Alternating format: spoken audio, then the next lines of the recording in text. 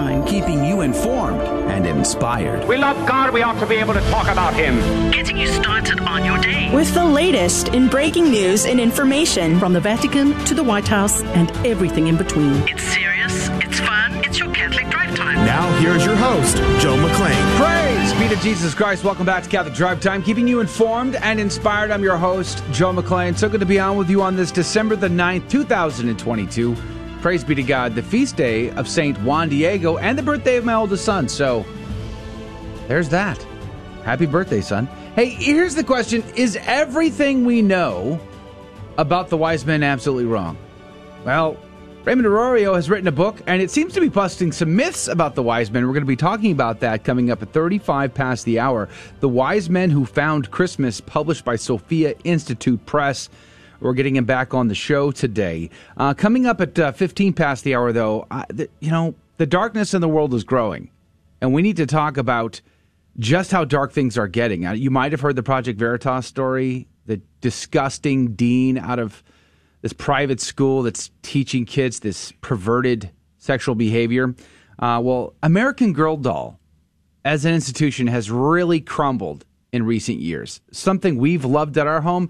I'm going to be sharing a story with you coming up at 15 past the hour. There is a war for the souls of the children. And if you are asleep, you better wake up fast because your time is ticking away pretty quick now. Dave Palmer joins us at the top of the next hour. What was Jesus' life like in the womb of his Blessed Mother? Was he like you and me? Just like when we were in the womb, or was he unique and interesting because he is, of course, the God-man? We're going to talk about that with Dave Palmer in the next hour. Elon Musk has dumped the second batch of Twitter files, this time hopefully not filtered through the FBI operative who worked for the FBI, whom he just fired. Also, he seems to want to give us transparency so we could log in and find out whether or not we have been banned or shadow banned. Or, censored in any way. This is novel. YouTube, are you listening? Hello? We would love to have this feature there as well. Hey, the U.S. House of Representatives, they passed that redefinition of marriage act thing. Thank you, Republicans. Aren't you amazing for, voting for that? Guess what? A notorious Mexican cartel hitman has apparently vanished from FBI custody. Yeah, he was supposed to be in prison for another 50 years, but nobody knows where he's at now. Gee, I wonder. Good morning to you, Rudy Carlos. Good morning, Joe. It's good to be back. Is it? It was a wonderful day yesterday to celebrate the feast day of the Immaculate Conception. And, Mass was wonderful as always. And, praise be to God. You know what? It was a wonderful day also because my sweet daughter helped me fix our generator. Wow. So we're prepared, just in case. I hope I never have to use it. Did she rebuild the carb again? Yeah, she did. She was like, well, there's your problem. Ain't got no gas in it. You're using that And cheap I said, stuff. Dang it. You're right, in Maria. that can for 7 months. What's wrong with you, boy? It's been off for, 15 years, so It's pretty awesome. Yeah. Wow. Big feat. 15 years, you say? 15 years just sitting around. It's not working. Yeah. Wow. Hello, Maria. Tell her to stop by. I've got some things she needs to be fixing. Speaking of things that need fixing, Adrian Fonseca's here on the ones and twos. Good morning to you, Adrian. Howdy, howdy. Praise be to God. It's good to be here. Is it? It is good to be here. Praise be to God. Okay. It was a beautiful day yesterday. I went and I woke up bright and early, went to Mass, and, it was really nice to be able to, dispense of some of those Advent practices. And I ate some pizza. I ate a burger. I had a scoop of ice cream and a Dr. Pepper. It was great. So it was a good day. Very health conscious, I can tell. Oh yeah, I only eat healthy. I only eat healthy. I learned, my body's a temple. Yesterday, speaking of health and temples and bodies, as someone who identifies as a GoPro-sponsored Red Bull mountain biking professional, I learned yesterday that you should not try to descend a steep decline sideways. Why not? You just roll. So noted. I did roll, actually. I rolled down the hill with my mountain bike and darn near broke my leg in the process. But hey, now I know. Hey, you should have just rolled with it. Now you did. Now I know. Now I know what not to do. Praise be to God. Hey, let's pray. Let's begin. We have a great show lined up for you today. Do share us with a friend. We would be very grateful. In the name of the Father, the Son, and the Holy Ghost, amen. Remember, O most gracious Virgin Mary, that never was it known that anyone who fled to thy protection, implored thy help, or sought thine intercession was left unaided. Inspired by this confidence, I fly unto thee, O Virgin of Virgins, my mother. To thee do I come, before thee I stand sinful and sorrowful. O Mother of the Word incarnate, despise not my petitions, but in thy mercy hear and answer me. Amen. In the name of the Father, Son, and the Holy Ghost. Now your headlines with Rudy Carlos. Good morning. Thanks for tuning in to Catholic Drive Time. Today's Friday, December 9th. Woo, it's Friday. Here's your headlines this morning. Breitbart reports Biden leaves Marine Paul Whelan behind in Russia in Brittany Griner swap. And the family says it's a catastrophe. The family of retired Marine Paul Whelan said on Thursday that a prisoner swap for WNBA star Brittany Griner that left Whelan in Russia was a catastrophe because the U.S. would no longer have any leverage to free him. The choice of Griner over Whelan may reflect the preferences of Biden's political base. The WNBA star and celebrity is also a black lesbian who protested the U.S. national anthem. Whelan, in contrast, is a middle-aged white man. Biden ran in 2020 on the claim that President Trump did not care about the men and women of the U.S. military, basing his attack on an unsubstantiated story in The Atlantic that claimed that he called them suckers and losers. Just the News reports Indiana sues TikTok for allegedly pushing adult content toward teens. The first suit focuses on claims that the app's algorithm is aimed at addicting younger users to its use and is pushing age-inappropriate content toward them to that end. It further asserts that the company incorrectly presents itself as age-appropriate for individuals aged 12 and older, violating the state's consumer protection laws.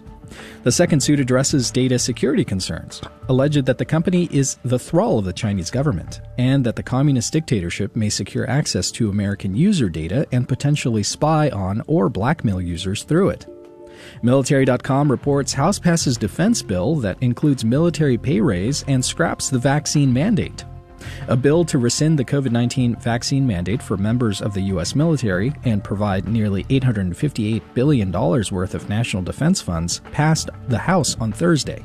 The House passed the bill by a vote of 350 to 80. It now goes to the Senate, where it's expected to pass easily, and then to the President to be signed into law. The Post-Millennial reports American Girl promotes puberty blockers to 8-year-olds. A section of the Smart Girl's Guide body image book is devoted to promoting gender identity ideology to young girls, saying, quote, being transgender is not an illness. If you're questioning your gender identity, or if you already know for sure that you're trans or non-binary, talk to an adult you trust, like a parent, or a school counselor. A trip to the doctor is advised, even though the girls have just been told that being transgender isn't an illness, and then the guide goes on to encourage social transition, suggesting a change of name and pronouns to, quote, make you feel most like the true you, unquote. And those are your headline news this morning. God love you. The saints of the day, yes, I got two for you today, a really short one and then a little bit longer one, is Blessed Sebastian Montañol. He was a Spanish Dominican missionary and martyr. He was sent to Mexico from Spain and there worked among the Indians in Zacateca until his murder. He was killed by the local Indians for castigating some natives for treating the Eucharist with disrespect. He was martyred in 1616. The other saint of the day is Saint Georgiana. Georgiana was married a man of some influence in Scythia, sometimes called Vitellion, and other times Melencius. But at least in one account, she is called the pattern of a married saint. She had several sons and 3 daughters, the most notable of whom was named Alapnia. Later in her life, she converted her husband and was baptized along with him and her sons and grandsons. 2 times in her life, she was miraculously cured of serious maladies. The first of these was her having been trampled by a team of mules, causing her broken bones and crushed internal organs. Yet Gorgania would have no doctor, as she thought it indecent. According to legend, it was this modesty which cured her. Another time, she cured herself of a desperate illness by anointing herself with the sacred elements of the Eucharist, mixed with her own tears, which she had shed with her head on the altar. She was cured of this disease as she was on the point, as she was of the first, the symptoms of headache, fever, paralysis, and sporadic coma disappearing, allegedly through the strength of her prayer. Gorgania died in 375 of natural causes. Her father and mother were alive, though extremely old at the time of her death. At her funeral, her brother, Saint Gregory of Nazianzus, the younger, preached a eulogy which declared her a model of Christian spouse and mother, as well as the paragon of women and the diamond of her sex. Her feast day on the calendar of saints is December 9th in the West and the 23rd in the East. The latter day purported to be the actual death date of her death. Blessed Sebastian and Saint Gorgania, pray for us. Praise be to God in all things. The gospel today comes to us from Matthew chapter 11, verses 16 through 19. Jesus said to the crowds, "To what shall I compare this generation? It is like children who sit in marketplaces and call to one another. We played the flute for you, but you did not dance. We sang a dirge, but you did not mourn. For John came neither eating nor drinking, and they said, 'He is possessed by a demon.' The Son of Man came eating and drinking, and they said, 'Look, he is a glutton and a drunkard, a friend of tax collectors and sinners.' But wisdom is vindicated by her works." The Gospel of the Lord. Praise to you, Lord Jesus Christ. Adrian, did Cornelius Lapide have anything to offer today? So much from Cornelius Lapide today. We're not going to be able to get through all of it, but I'll try to get through as much as I can. He says, "For John came neither eating," that is to say, not eating or living in pleasure like other men, "but living austerely, fasting and feeding on locusts, that by this means he might arouse the scribes to compunction and affright them. Yet the scribes say of him, he hath the devil. And such was their extraordinary ingratitude and wickedness, because they saw his purity of life, his innocence, and they said, there's no way a human being could do something like that. No man can live that austerely, can be that holy. So obviously, he's doing these good works by the devil." Oh, that makes sense. And he goes on to say, "Observe then how Christ applies this parable. John's austere life is signified by the troop of boys lamenting, but Christ, living less austerely and conversing with the world more familiar, is denoted by the choir of boys who piped. The scribes and Pharisees laughed at and derided both of them because they wished to be free from any reproof of their pleasures and licentious life." He says the Son of Man came eating, meaning coming to the common table, living after the manner of ordinary men, and conversing familiarly with them. And they say, "Behold, a gluttonous man." Because you see here that it was John who lived an austere life in the desert, and Christ who led the ordinary life of men. And that his affability might allure those from John's austerity who would terrify. What is Cornelius Lapide saying here? He's saying that Christ sent John as a forerunner to gather the people who needed to be compunction, who needed to be moved by austerity. And so he sent John in this life of eating locusts, of living this very, very austere life. But then Christ came. And when Christ came, he wanted to come in a manner that would be more akin to the life of ordinary people.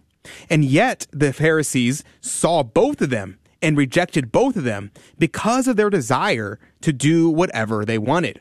Do what thou wilt should be the whole of the law. Who says that? That would be, the Satanist. But everyone did he come that sinners might be converted from their sin to God. Wherefore it was necessary that he should converse with them, eat and drink with them, and thus draw them to love and follow him. St. Thomas and Augustine have a lot to say, Cornelius Lapide cites, but I'll skip over that. It was that Christ might show in all such things, namely food, drink, clothing, that it is not the things themselves, but the inordinate love of them, which is a fault. And so he taught that rich men may live religiously in their riches and still be saved. That's very, very important. Finally, I want to conclude, because we only have about 40 seconds, is that wisdom seeks not the testimony of the mouth, but of deeds. So wisdom, divine wisdom, the Holy Ghost, our Lord, divine wisdom will not be mocked, and will be show forth the truth by the actions of St. John and of our Lord. So let's meditate today upon that mystery, upon the fact that we can live the austerity of John the Baptist, or we can live in the world like Christ did, but rejecting the evils of it. Amen. Praise be to God. Well said. Thank you, Cornelius Lapide, for your insight into the gospel today. Hey, by the way, there's going to be a great email coming your way this afternoon. Go to grnonline.com/CDT to get signed up for it. Coming up, the darkness is growing in the world. We'll be right back. Unbelievers often reject religion because it sometimes causes conflict. They'll say, science will fly you to the moon, religion will fly you into buildings. Is this a rational basis for rejecting religion? The answer is no, and here's the reason. First, just because something causes conflict doesn't necessarily mean it's bad. For example, many wars have been fought over land. Does this mean we should do away with the right to private property? I don't think so. Second, the objection doesn't specify which religions cause war. It may belong to the essence of some religions to spread its message by the sword, and these we should reject, but it doesn't belong to all religions. So, to the question, should I reject religion because it causes conflict? The answer is no. I'm Carlo Broussard with the ready reason for Catholic Answers, Catholic.com. We all know children have a natural innocence and a sense of wonder. Yet our world is full of distractions that can pull families in the wrong direction. But with the help of God and a church family, your children can grow in the security of faith, hope, and love. Weekly Mass provides that critical faith foundation needed in life. So if your family hasn't been to Mass in a while, we'd like to invite you home. Discover more at CatholicsComeHome.org. Praise be to Jesus Christ. Welcome back to Catholic Drive Time, keeping you informed and inspired. I'm your host, Joe McClain. So good to be on with you. Praise be to God. Coming up at 35 past the hour, Raymond Arroyo, author of The Wise Men Who Found Christmas, is going to be on the show, busting some wise men myths. We had tried to have him on like 2 weeks ago. Didn't work out, but we did reschedule, and he's going to be on today. So is everything we know about the wise men wrong? Well, not everything, but interestingly enough, he does have some fascinating facts to share with us, and that's coming up. So do share us with a friend and join us if you can. But there are lots of stories in the news today that are a great concern to me, and I'm sure they are to you as well. And yesterday, we were off, as you know, for the Feast of the Immaculate Conception, Holy Day of Obligation. Hopefully you made it to Mass. I'm going to be praying that you did. But I got a text message from a friend yesterday, and he sent me a picture. I'm showing it to those watching the live video stream right now. He sent me a picture of that he took of his television. I guess he was watching Fox News, and there was a poll that they had taken that said the least favorite holiday traditions. The least favorite holiday traditions. So among the least favorite holiday traditions that the people who participated in this poll, coming in at the last place was decorating the home at 19%. Holiday parties was at 22%. Caroling or singing was at 24%. Yay and amen, brother. I mean, like, to be forced to have to carol and sing, I agree with you. This is among my least favorite holiday traditions, to be sure. Coming in at number one, the worst thing that nobody really liked doing was gift exchanges. yeah. Bah humbug. That's what I say. But coming in at number two on this list, among the least favorite traditions to do during the Christmas season, attending religious services. I want you to think about that. I want that to ruminate in your mind for a second, that among your friends, your neighbors, your family members, your colleagues, your community, among the least favorite things that they have to do, twist their arm, is to go to a religious service. That is the world you live in. That is the time of that we are now experiencing. What do they like to do? If these are the top five, from what I understand, what Christmas things is there left? From what I understand, eat pizza, drink Dr. Pepper, and eat other sort of foods that they attribute to the Christmas season. Those are Christmas traditions. Yeah, apparently. I don't know. That's what blows my mind. Yeah. It's like, I get that most people don't like going to religious services. I mean, that's obvious. But, oh my goodness, like, they just don't like anything Christmas related at all. Nothing. Well, the darkness is growing, my friend, in the world around you. And I've been saying this now for a long time. There is a war for the souls of your children.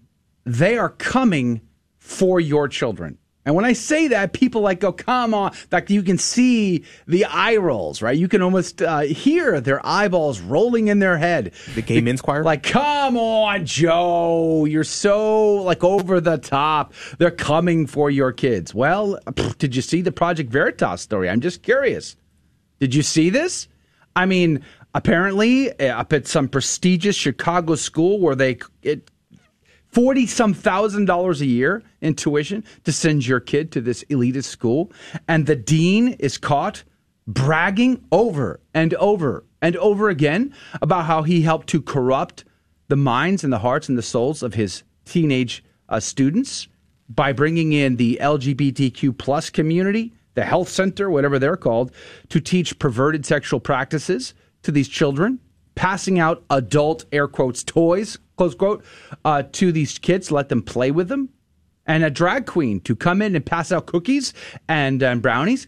And when the school, catches the story, the headlines that are circulating now across the internet, that their own dean, their own teacher was on film bragging about this, guess what they said? You're fired? No, they didn't. They said Project Veritas is to blame for all of this. They are manipulating things. Go watch the video. Well, actually, I don't recommend it because it's disgusting. It'll make your skin crawl. But if you really need proof, go watch the video and watch this guy double and triple and quadruple down over and over and over again, bragging about how easy it is, how it's part of the cool part of his job, and how much he has support from his leadership to do this very thing. They are corrupting your children one soul at a time. It is a war. It is a war. And now we see this story about the American Girl doll. Now, I don't know about you.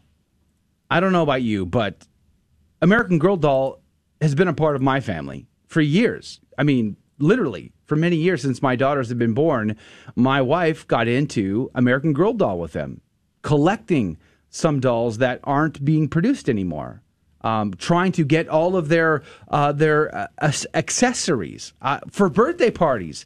Instead of having a birthday party, I would take my daughters to the American Girl doll store and let them walk around. We'd purchase a doll. We'd have American Girl doll days there, and they would, be fun engagements from our daughters and for their friends, for my wife, and they have a whole collection. I built a ginormous dollhouse. I'm talking massive, to the size of American Girls for my daughters. We still have it today. My wife purchased American Girl dolls for her personal collection.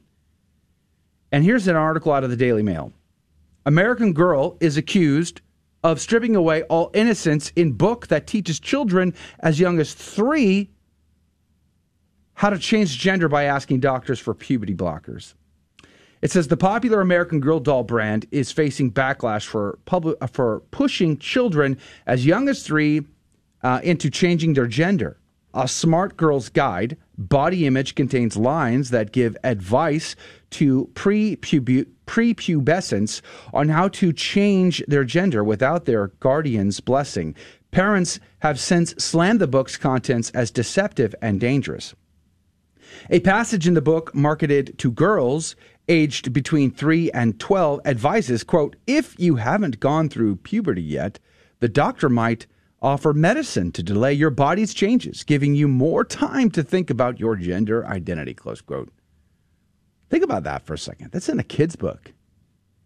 The article goes on to say, it also provides a list of resources for organizations the children can turn to if you don't have an adult you trust.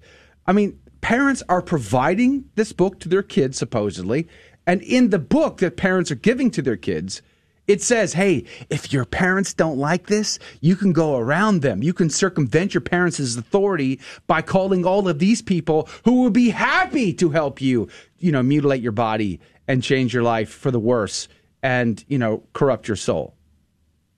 That is darkness, my friend. That is true darkness. The article goes on to say, it also provides a list of resources for organizations. I just read that. It says, the book, penned by resident American Girl author Mel Hammond, is currently available on shelves in bookstores across the country and on the company's website. I'm sure it's also available in their bookstore in their stores as well. But they have examples here, copies of some of the pages that you can find inside this gem of literature. This one is entitled Gender Joy. Messages about how bodies should look are different depending on a person's gender. Girls tend to face more pressure to have thin bodies and long hair and to wear clothes like skirts and dresses and blouses. Boys tend to feel more pressure to have a muscular body, keep their hair short, and wear pants and shorts. Luckily, it's up to you. They cross this part out, so I can't read it, but it's basically saying you can dress however you want. It's all up to you. It goes on to say in this book, quote, "The way you show your gender to the world through clothes and behavior is your gender expression. Your gender expression can be feminine, masculine, or somewhere in between, and it might change. Maybe you'll experiment with bright dresses and long feminine hairstyles, or possibly you might try baggy shorts or plaid shirts and a buzzed haircut. Your gender expression should make you feel at home in your body." The second page that they display on this is the one with the doctor. And basically the doctor is saying, look, I can give you some drugs. Okay. We can block that puberty stuff. And you'll have even more time to make a decision. Gee, I wonder what that does to the person's body. I wonder what it does to their emotional state. Because hormones can have drastic effects upon the body. Women have been suffering through this since the pill has been invented for a very long time now. And the effects are not great.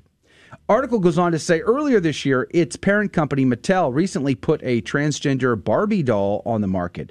Before that, American Girl, which sells more than $30 million a year, shilled an Asian doll with anti-Asian hate crimes while anti-Asian hate crimes were skyrocketing across the United States. The company has yet to comment on the contentious content. In the book, it normalizes being transgender and pushes children to use puberty blockers. And I've already read that part to you. It says it goes on to advise children, you can appreciate your body for everything it allows you to experience and still want to change certain things about it. On the very same page, the book promotes the use of puberty blockers, telling girls to seek them out from their doctors if they feel confused about their gender but are not physically ready to undergo hormone therapy. In other words, this is just stage 1. Stage 2 gets even better when you start physically altering your body through surgery. The author, apparently, is somebody who embraces this lifestyle. Somebody who wants to encourage others to embrace this lifestyle. You might remember in the gospel when our Lord talks about woe unto those who cause these little ones to sin. It would be better if they had never been born, as a millstone may be placed around their neck and cast into the ocean. There is a war. There is a war at stake for the lives of your children, for their very souls. And unless we wake up and do something about that now, it is too late. How many of your children, my children, will abandon the faith just within the next 10 years alone? When we send them off to college because, golly gee whiz, if they don't have a degree, they won't amount to anything in life. So we send them off to the next closest university because they've got to go to a great university. They've got to go to our alma mater, carry on the tradition. They've got to join the sorority, the fraternity. They've got to get great jobs, And how many of them, like this graduate level master's degree author of this book, will embrace this lifestyle and furthermore try to teach it to the next generation? Kind of like this dean of students at this private elitist school up in Chicago who has not only embraced it, but has made it apparently his life's mission to indoctrinate his students who pay top dollar in this perverse, wicked culture. The day is dark. Let there be no mistake about this. Only the light of Christ can vanquish this thing. Only Christ himself is the answer. He is the way, the truth, and the life.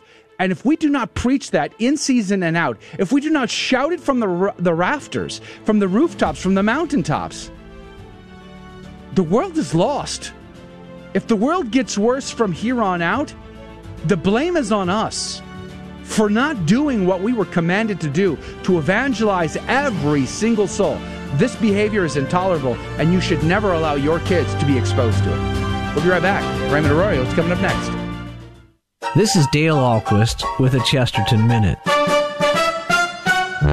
Have you ever noticed what happens when people set out to destroy the church? They don't destroy the church, but they manage to wreck everything else. G.K. Chesterton says men who begin to fight the church for the sake of freedom and humanity end up flinging away freedom and humanity if only they may fight the church.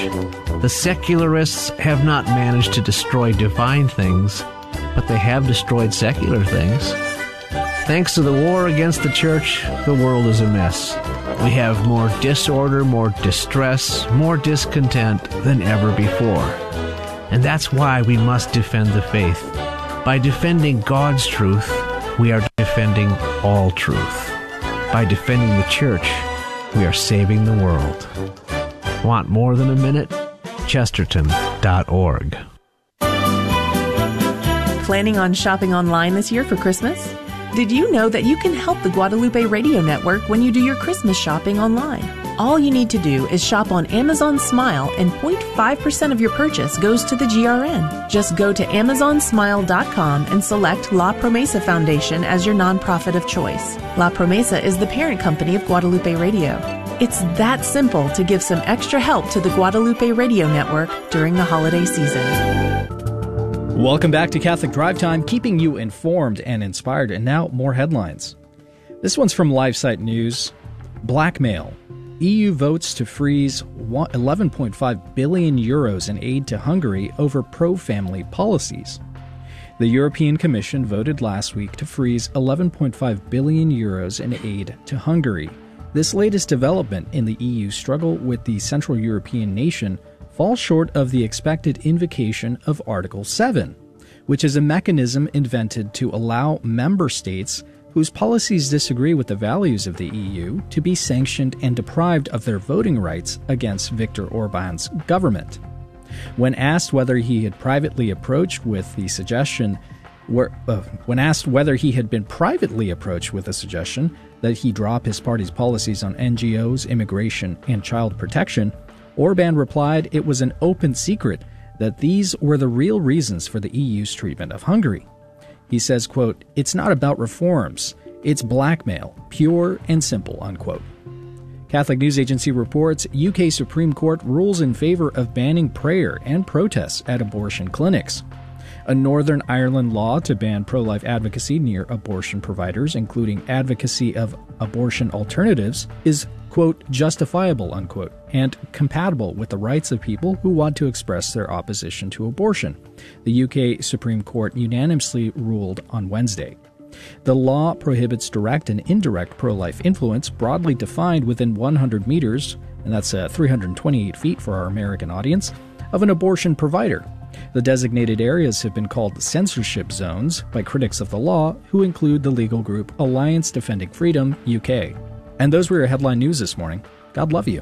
Praise be to God in all things. Thank you, Rudy, for keeping us up to date. By the way, I'm going to be giving away a copy of Raymond's book, The Wise Men Who Found Christmas. If you would like to win a copy of this free, as just being a part of the Catholic Drive Time family, make sure you're on our email list. I'm going to send the email out today. You're going to get instructions on how you could win this book. Just go to grnonline.com/CDT.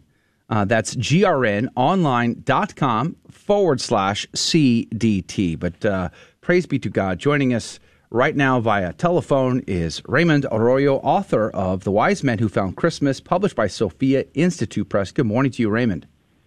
Hey, great to be with you, Joe. Thank you for having me. Yeah, praise be to God. Thank you for your time, and we're grateful that we got you back on. There was a mix-up a couple weeks ago. But this book I found interesting, especially as, yes, it's a beautiful children's family book, that's true, but it seems like you put a lot more effort into an illustrated children's book than the normal author would. You did some deep dive research on the myths, and you seem to be busting a few of these myths. Tell us about the background. Joe, I wrote a book called The Spider Who Saved Christmas a few Christmases ago. It continues to be a bestseller, and people love that story. So that's based on an old legend. It kind of falls in the cracks of the gospel. What happened to the Holy Family on their way to Egypt? They went into a cave, and there is this story. And it's the reason we decorate our trees with tinsel. And, Joe, I love stories that illuminate and widen our perspective on a story we took for granted or a practice we take for granted. So I was kicking around looking for a legend about the wise men that might also sort of fit in the cracks, tell us something we don't know, then when the more I dug, the more I realized everything we know about these wise men is mostly legendary. The old song, "We Three Kings of Orient Are." They weren't three. They weren't kings. They weren't from the Far East. So once you know that, and you get that from 1st and 2nd century sources, they all say they were from Arabia. The Coptic Church says there were 60 wise men. The Armenian Church and Syrian Church says there were probably 12. So the truth is we don't know, but the gospel only talks about 3 gifts, not 3 wise men. So I thought I've got to dig into this and find out what's the reality here, who these men were, and where did they actually come from, and what drove them to go to this Christ child. And it began an 8-month research project on my part, and I contacted some of the renowned biblical scholars, ancient world historians, archaeologists, astronomers, and I learned so much. And I thought, I shouldn't put this into a chapter book. No one will read it. I should put this into a picture book where families can get their hands on it, and it can open up their thinking, open up their historical perspective through a great adventurous tale, which is what you find when you burrow down to the history of it. It's far more interesting than the boring Three Kings procession we've been led to believe, characterizes these wise men. All right, so if they're not kings, who are they? Yep. And if they're not from the Far East, where are they from? Well, the gospel says men from the East. East meaning Petra, modern-day Petra, the kingdom of Nabateh. Clement of Rome, Justin Martyr in the 1st century, says the wise men came from Arabia. So there's only one candidate. It would have to be the kingdom of Nabatea. That was the headquarters, if you will, of Arabia. It's also where all 3 of those commodities that they bring the Christ child, frankincense, gold, myrrh, only the kingdom of Nabateh either controlled or manufactured those goods. Myrrh and frankincense comes from tree sap, which I didn't know until I started exploring this. And those trees only grow in southern Arabia. The gold mines of Midian, the King Solomon's mines, real places, archaeologically verifiable, controlled by the kingdom of Nabatea. So it makes sense that the king of Nabatea would have sent his magi, who were just his royal consultants, wise men, astrologers, mathematicians, theologians. These were men who knew things the king didn't. And you go into the Old Testament, you see Daniel interpreting dreams for the king. All of this is part of that ancient world. So that's who the Magi were. They may have been Persian priests or expelled from Persia because that caste of priests had already been, they tried a coup and basically the Parthians expelled them. Too much history to go into here. But maybe they were Babylonian Persian priests living in Petra, or better candidate. And there's a wonderful researcher, Margaret Barker, who has a theory that I subscribe to, but that I hint at in the book, but I don't really answer this question because we don't really know, Joe. They may have been Persian priests. They may have been priests of the first temple royal priesthood in Jerusalem. Now, the order of Melchizedek that we hear about at every Mass, that I'll bet most people have no idea what they're talking about. The order of Melchizedek is that royal high priesthood, the first temple priesthood. They were expelled from the temple 700 years before Jesus. Where did they go? the kingdom of Nabateh. They went to Arabia. It had the largest Jewish community outside of Jerusalem. In fact, it may have been the largest in the Middle East at the time. What happens there is, I believe, some of these magi were the descendants of this first temple priesthood. They're immersed in the Jewish prophecies of the Messiah. They're looking to the skies for verification, a sign that the prophecy has come to pass, and they see it. When they do, they go to their king and they say, as they do in my book, there's a new king of the Jews, a new king of Judea. We have to go see him. Their king thinks, wait, Herod had a kid. Herod must have had a kid or a grandchild. Okay, go bring him tribute. And he sends these magi on a royal diplomatic mission, which, Joe, that's the only way they would have been allowed to pass through the borders between Nabatea and Judea.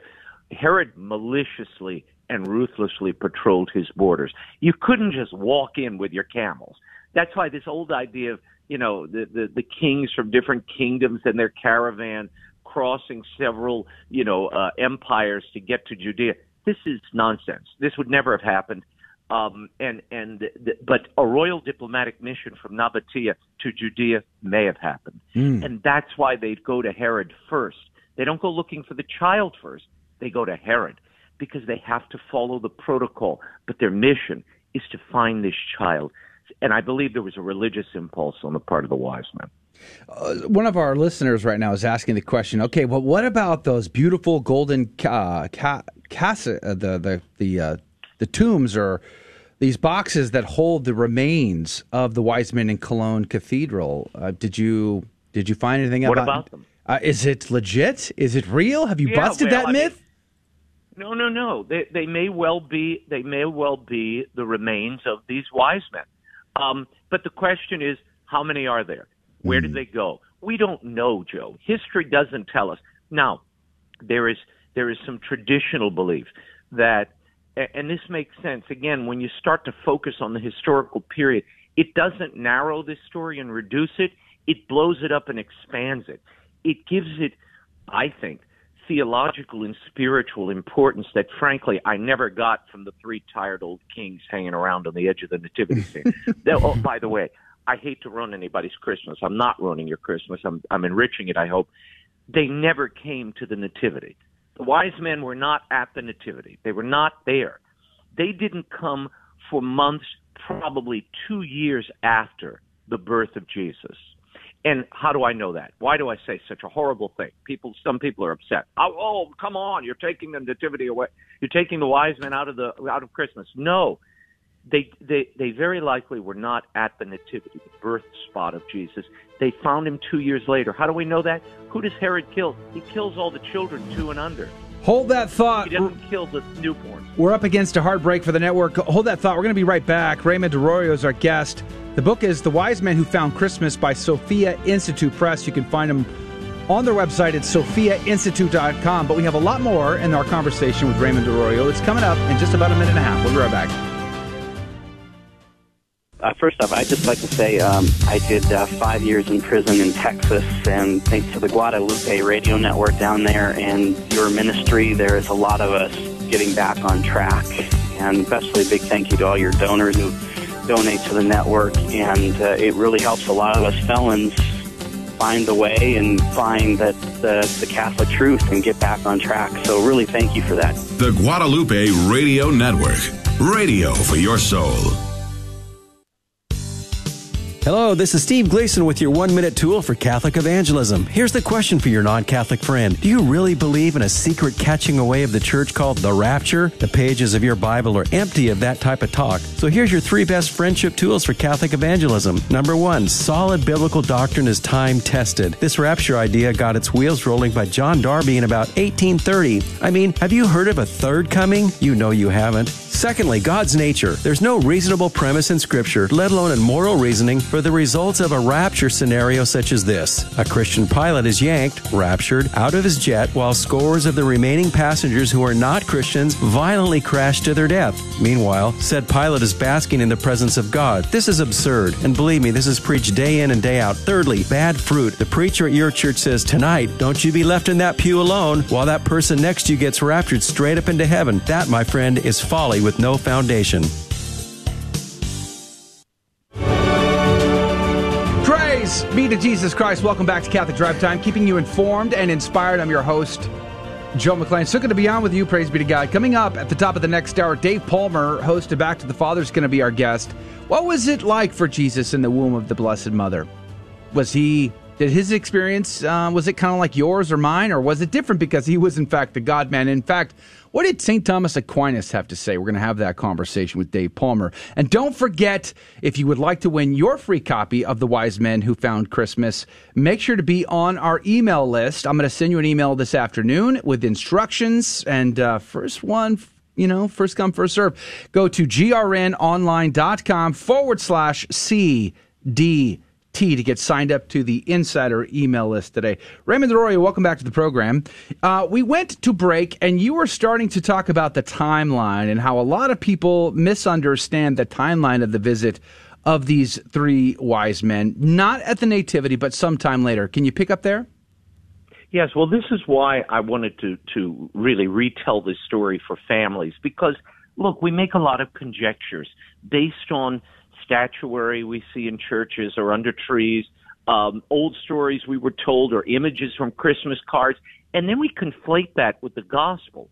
But the timeline in our head, the cultural images don't always square when you're talking about the Nativity and particularly the wise men and their visit. The wise men very likely did not come to the Christ child for months, but probably 2 years after the birth of Christ. We know that because Herod doesn't, when the wise men don't return to him, and remember he tells them, go find the child, tell me where he is, I want to go worship him. Herod killed 3 of his sons and a wife to protect his throne. There was no way he was going to worship a new king of the Jews, I can promise you. So what happens is when the wise men scatter and don't come back to him, he puts out a death penalty. He puts out a hit, basically, on any child under 2 years old. If Jesus had just been born, he might have put a hit out on children newborn, or maybe 1 and under. The fact that he uses 2 and under tell us maybe that child was older and the wise men didn't reach him for some time after his birth. But whatever the case, this is not some staid, boring royal parade. This is a diplomatic mission with a religious impulse. And that's why I love the idea, Joe. Arabian horses were introduced into the kingdom of Nabatea 100 years before Jesus. Wow. That was the Tesla of the day. So if these wise men were traveling the 300 miles from Petra to Bethlehem, they were probably on those Arabian horses. So I put them on those horses in the book, and I love that image of them because they're racing toward the truth. They're racing toward the Messiah. They can't wait to get to him. That just gave a different feel, I think, to those tired old kings on the back of their camels. And by the way, king, those names, Melchior, Balthazar, Caspar, those were created by Venerable Bede 700 years after Christ. He was the one who gave them the names, the identity. And by the way, each of those names, they just mean king in different languages. Melchior's Hebrew, Kaiser's German, the other's a Semitic dead language. So those things, as sweet as they are, they don't really help us get in touch with the first century world, and I think the reality of where these wise men were and what they were doing and how it relates to our lives. And that's what I'm trying to do with the book. Yeah. You know, one thing I thought about in your book, in the last segment, I talked about this American Girl doll book that just came out and is promoting transgenderism and puberty blockers, even behind parents' back even. It suggests that they just circumvent their parents' authority in all of this.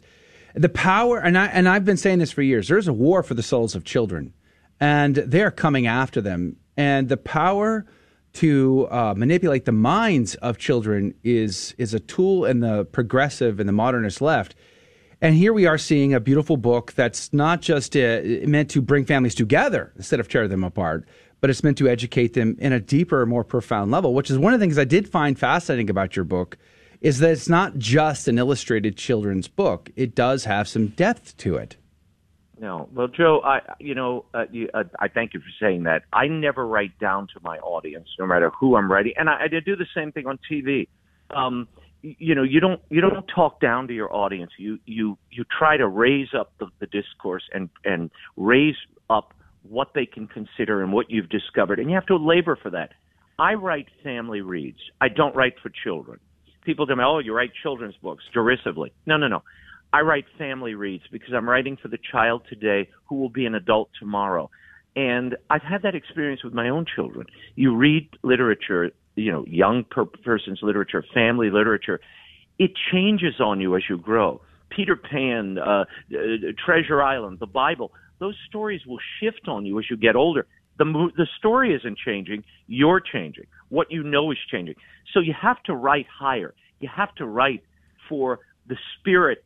I write for the young and the young at heart. And you have to write for that entire audience. But my goal is really to bring families together. It's the opposite of what the American Girl book's trying to do, which is separate the child from the parent. I want to bring parents and generations together because it's there where I think a culture is refortified, where values and truths are passed on one generation to the other. And look, as an author, I only do 50% of the story.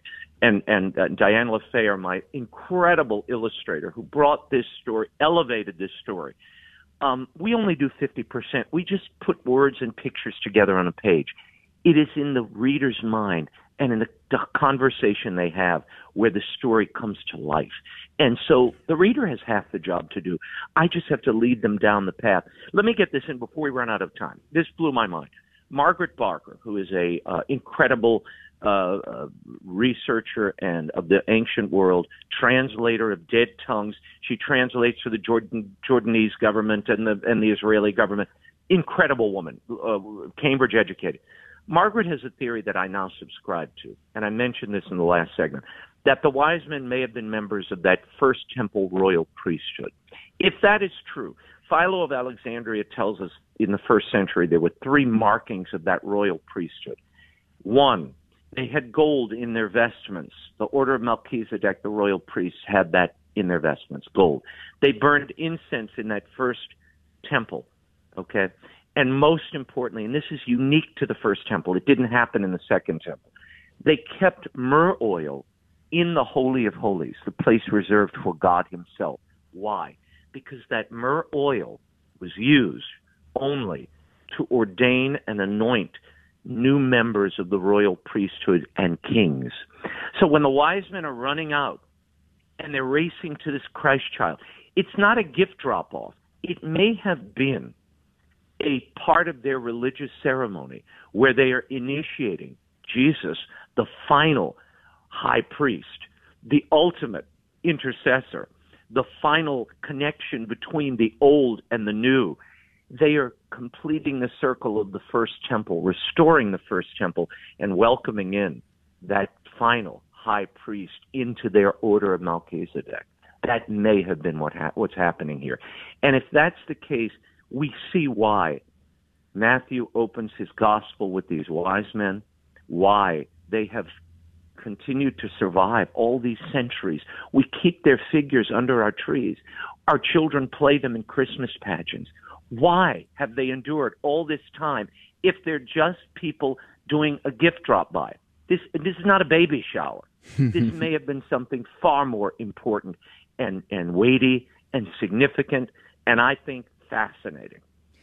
What is interesting to me was when I was going through, I attend a TLM, and so I was looking ahead to the third Sunday of Advent gospel. And when you look at Cornelius a Lapide and the early church fathers, they talk about how the Jews were looking for an Advent, but it wasn't the Christmas one that they were after. It was the final judgment one that they were expecting the Messiah to bring.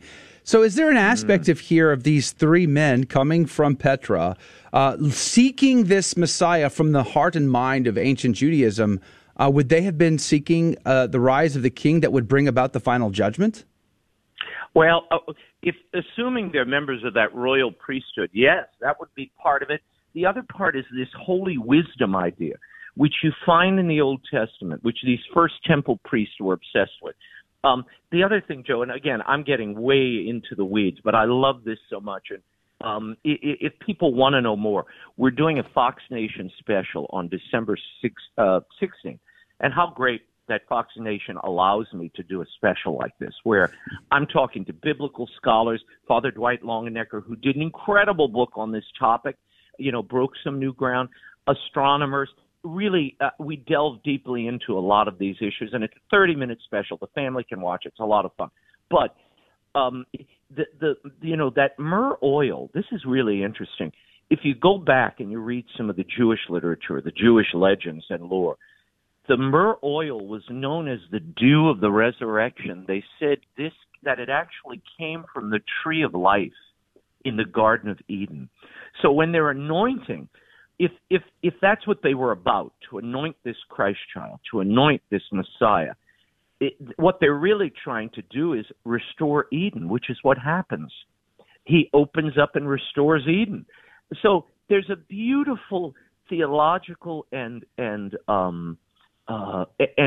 spiritual circle being drawn, I think, with this story. A completion of the circle and the cycle in Christ and beyond him, through him. And but this idea of holy wisdom was very important to them. And the question is, and it is a question, what happened to the wise men after they left Jesus? Clearly they were transformed. And I love that they go, Fulton Sheen had that great line, once you encounter the Christ child, you can never leave the same way. We all leave by different paths. We leave renewed and changed. It's very likely they went to Damascus. Tradition tells us that's where they are, or where they went. It's interesting, later, St. Paul, after his conversion, he falls off the horse, and the gospel tells us he went to where? Arabia for 3 years. He vanishes. He's off the scene. Where does he go, Joe? Where does he go? We don't really know. But there is tradition to support that there is no, Christian Institute. He didn't go to Ave Maria or Franciscan University in East. He didn't. There was no such thing. There's a nascent persecuted church at the time. So where did he go for instruction? He may have well gone and may have spent time with these wise men. And if they were members of that royal priesthood, descendants of that royal priesthood, wise men of, if you translate it from the Hebrew, not only wise men from the East, but wise men of the ancient times, which is how it translates as well. Wow.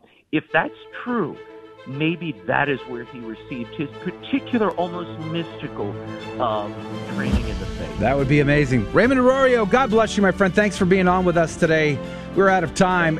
Pick up your copy of The Wise Men Who Found Christmas at SophiaInstitute.com. That's SophiaInstitute.com.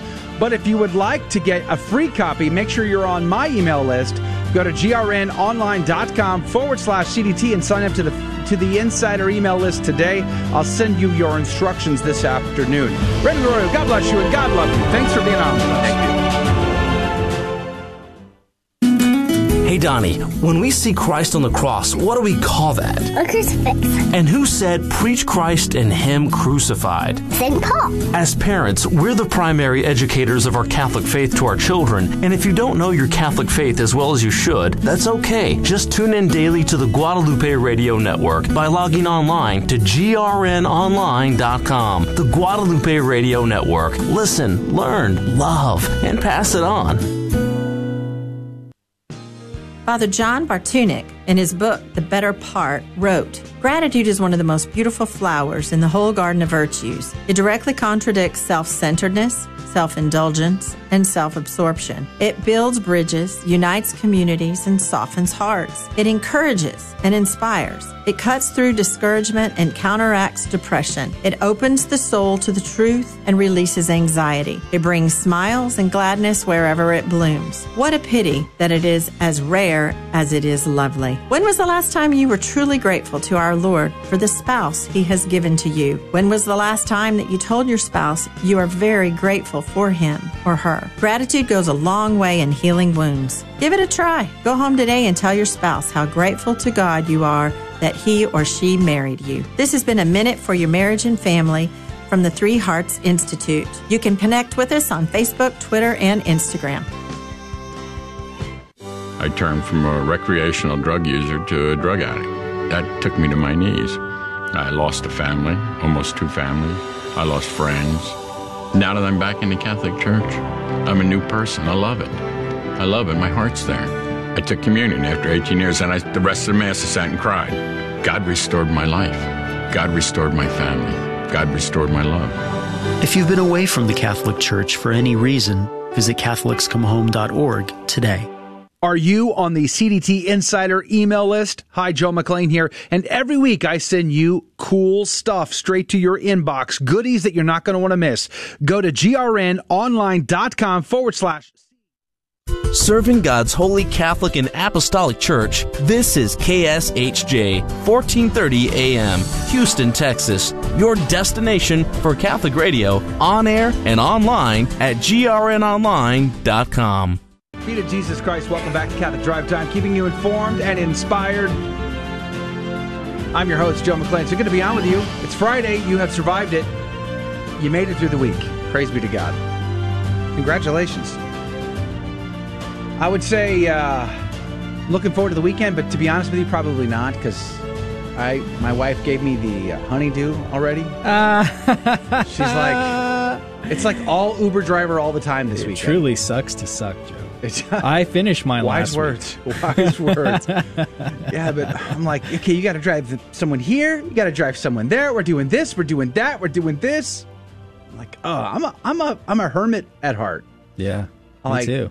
Bah humbug. You know what I'm saying? I just want to do my thing. Very selfish of me, but nonetheless, it'll be a great weekend. I'm just complaining out loud, or as some would say, I'm explaining, not complaining. Yeah, but in reality, I'm complaining. I'm a hermit as well. I have a new cell, by the way. You do? The garage. So I just kind of spend time there now. It's mine's full of stuff, so I can't do that. Mine's getting there. I have an office if upstairs. I'm not careful, it's gonna become a storage space. If you're not so far careful. right now, I can work in it. You and should. I'm getting some stuff done. Can I give you some pro level dad tip here? Tell me. Change the locks. I need the now. wisdom.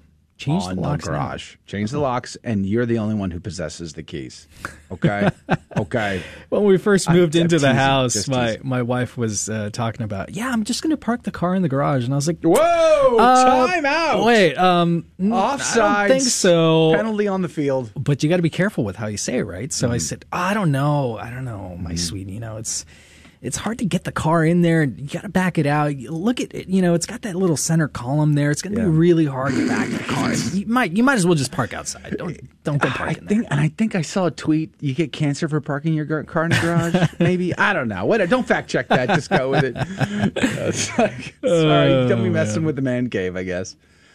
Praise be to God. We're getting a lot of great feedback here on that interview with Raymond Arroyo. Nick the Mike, good friend of the show, says, Raymond just turned my world upside down in a good way. Yeah, I was shattered on the back end. I didn't want to interrupt because he was on a roll, but it was kind of like the first time I've heard some of those things, and I'm just like mind blown, shattered, chills moment. When we talked about sort of the timing of when the wise men came to visit the family, it becomes clear because he mentioned the 2-year-old thing. I've heard that for a long time. I've heard that, of course, 2 years and younger is basically indicating that they didn't show up right away. But there's also a difference in the accounts. Obviously, Our Lady gives birth to the divine child, some would say, through the rib cage, by the way, miraculously. Let that light sink passing through glass? Yes, kind of like that. Preserving her virginity, miraculously, through the process. But in a cave. That happened in a cave. That cave is preserved today. If you go to the Holy Land, you can... I think Adrian has visited that cave in the Holy Land. Did you have. Yeah, praise be to God. Versus if you go to Matthew's Gospel and you see the wise men visiting, they come into a house, not a cave. So that indicates the passage of time, that they were in a cave, but at some point they moved to a house. Some would say out in the suburbs, 2 stories, nice yard, got a dog. A garage, where Joseph's like, I changed the locks. It's my man. You got to keep the donkey out. The donkey has to stay. He gets in the way of the carpentry, and he's so loud, so annoying. You know what I mean? Like, we're teasing. It's just a joke. Or teasing. Don't cancel us. But a very good interview with Raymond Arroyo. Yeah, I loved it. It was great. Good to have him on. Yeah, glad it worked out. Praise be to God. Praise be to God. Well, here in a second, we're going to be talking with Dave Palmer, host of Back to the Father, about what it is like to be the divine child in the womb of the Blessed Virgin Mary. I was having a great conversation with Deacon Harold Burke Sivers Wednesday night. He was in town. He and I went to dinner, and we were chatting it up. We were talking about how much of a snob I am when it comes to judging movies and television shows who portray Our Lady. And you got to do it. I'm a super snob. Like, I have zero toleration for bad portrayals of Our Lady. I can tolerate bad portrayals of Jesus for some odd reason, but not Our Lady. Yeah. Like, Jesus is God. He can defend himself. But Our Lady, come on, man. You got to get her right. And when you don't, I have no pity on you. And so we were discussing that, and some similar themes were coming up between our conversation with Raymond and with Deacon Harold Burke Sivers the other night. You know, there's an opportunity to educate and entertain all at the same time. And I think that's where Raymond's genius comes in. You know, in comparing and contrasting that to the American Girl doll children's book, which is designed to instill darkness and perversion in the hearts of young people. Raymond's book can do quite the opposite, not just in young people, but in families, whole families. So yeah, amen. It's a beautiful thing. Praise be to God. But we're still waiting for Dave Palmer to join us. Dave, are you on the phone? Yeah, I'm here, Joe. Can you hear me? Praise be to God. I can hear you, and I'm glad to do it. How are you, my friend? I'm doing well. That was a great interview. I enjoyed that very much. Raymond always brings it, doesn't he? Yeah, he sure does. It makes it's the easy button. Right? How are you doing, my friend? How is life? I am doing well. I think there's a great connection, not only with what Raymond was talking about, but also the great solemnity that we celebrated yesterday with what I'm talking about on the program later on today. And that is what happened at the moment of Christ's conception. You know, people normally don't talk about that. We talk about Mary's conception. We talk about the angel Gabriel coming to visit Mary at the moment of the incarnation. But what was happening inside the womb with Jesus? And, of course, that ties in with Advent as well, because as we approach Christmas, we have to remember that Christ is in the womb, and what exactly is going on with him inside the womb. And there's a lot more than I think most people think. Yeah, you know, one of the things that Deacon Harold Burke Sivers and I discussed Wednesday night was how much Our Lady is uniquely different than the rest of us. But we tend to want to treat her the same way as the rest of us. We look at the world through a concupiscent lens, so we think everybody must be exactly the same way. And yet Our Lady, albeit human, never had a concupiscent lens. She was not born in sin. She committed no sin during the course of her life. And she died in such a state of grace that she is body and soul in heaven right now. So similar. So how does that reality affect the reality of the God-man in the womb? Because, like, I don't remember being in the womb of my mother. Do you? I mean, I don't have any my earliest recollection ever.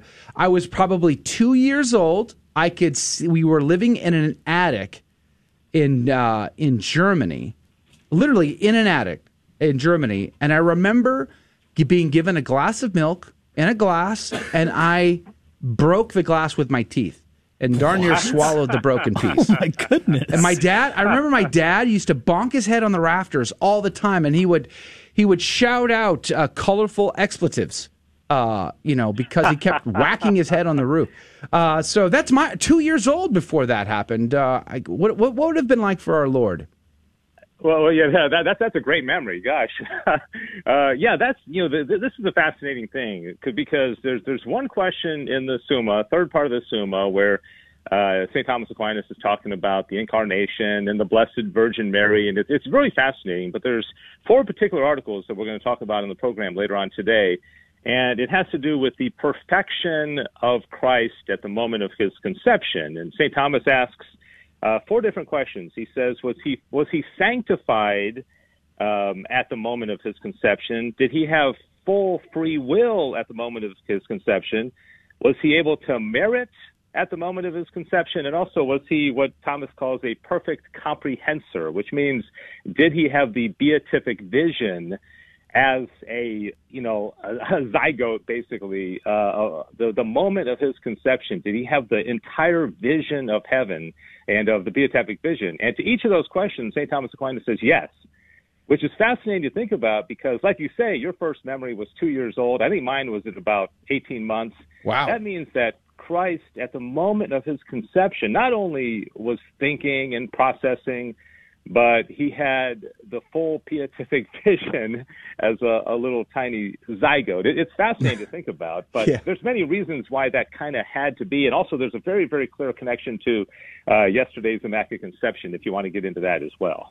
It's utterly fascinating to think about. And I think it could be a difficult topic because most people would just reject the idea, again, because they relate to the world from their own perspective, rather than trying to see it from a divine perspective, God-man's perspective.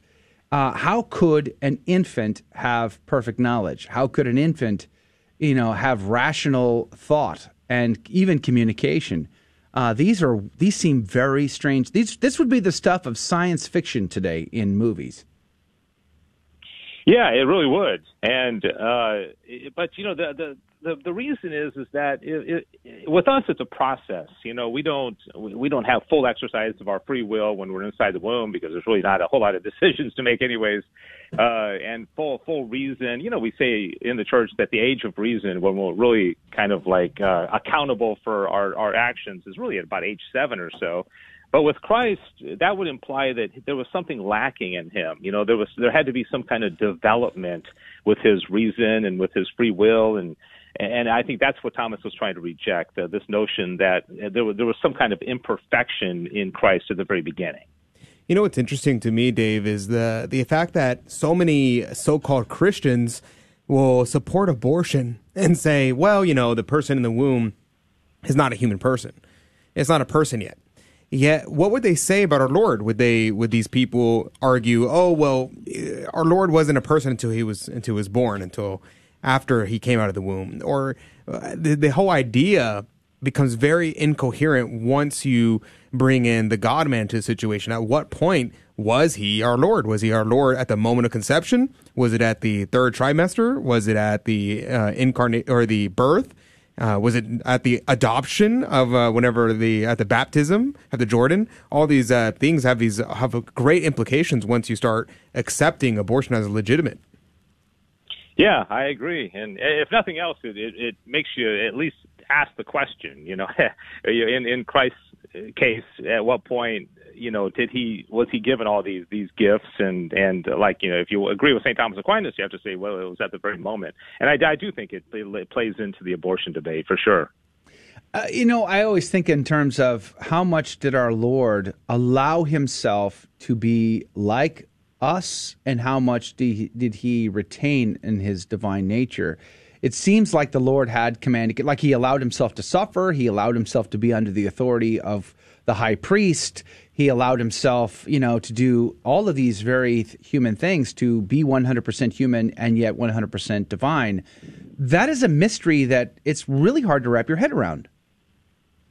Yeah, it really is. And there's a lot of this in the Summa. I think it's a great conversation. How can he be like man in all things except for sin?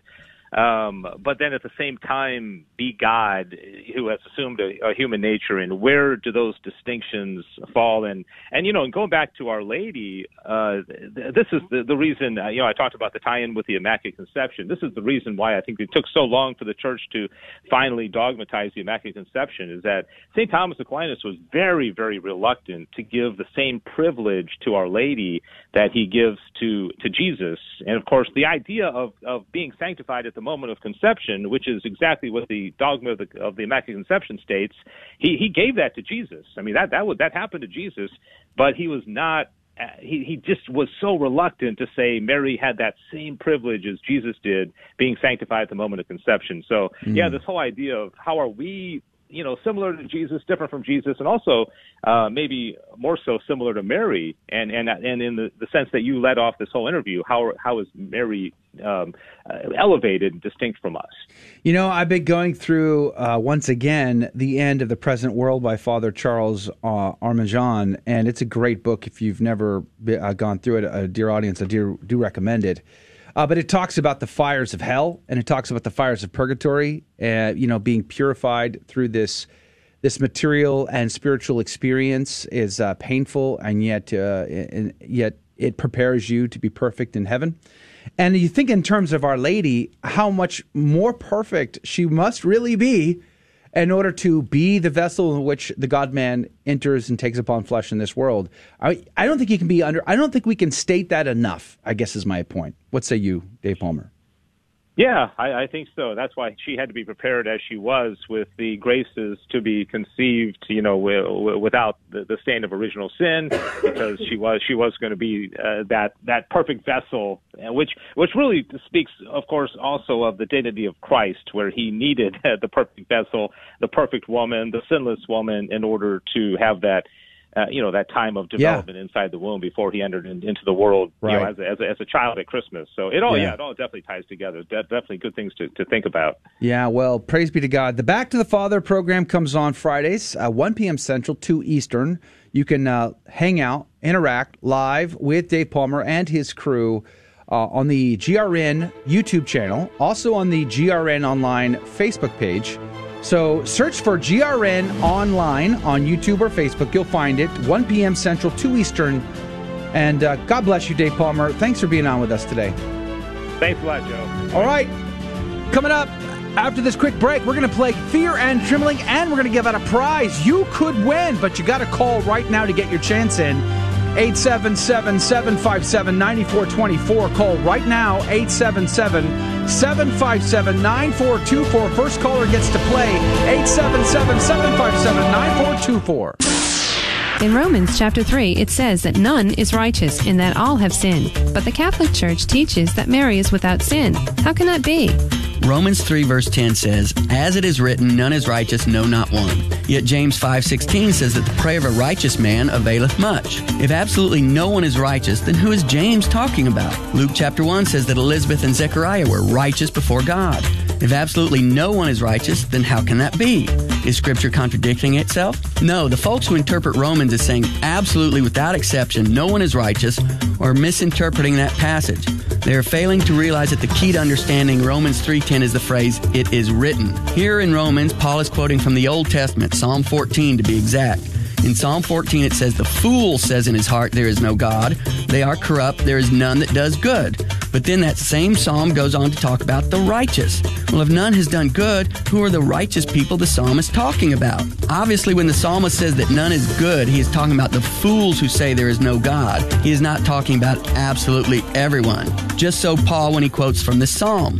Paul is not saying absolutely no one is righteous. If he was, then how do you explain all the Old and New Testament passages that refer to the righteous? In Romans 3:11, it says that no one seeks for God. Does that mean that absolutely no one is seeking God? No, to interpret it that way would be ludicrous. Just so verse 23, which says that all have sinned. Babies haven't sinned, have they? Little children haven't sinned, have they? No, this is not an absolute. There are exceptions.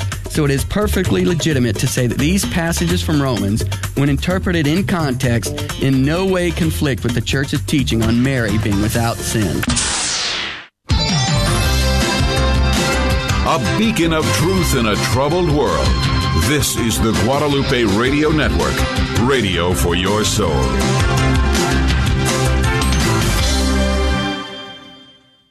Welcome to another round of Fear and Trembling, the Catholic trivia game show that helps you work out your salvation by the seat of your pants. It's a 50-50 chance and prizes are involved. Avoid the weeping and gnashing of teeth. Call now to take your shot. 877-757-9424. And now, your host, Joe McClain. Praise be to Jesus Christ. Welcome back to Catholic Drive Time and Fear and Trembling, a Catholic trivia game show.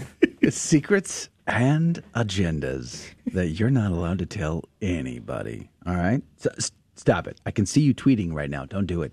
It won't go anywhere anyway. You're shadow banned. But nonetheless, we have a few things that we do on the down low, the back end, the QT. We just don't want anybody to know about it, so don't tell them.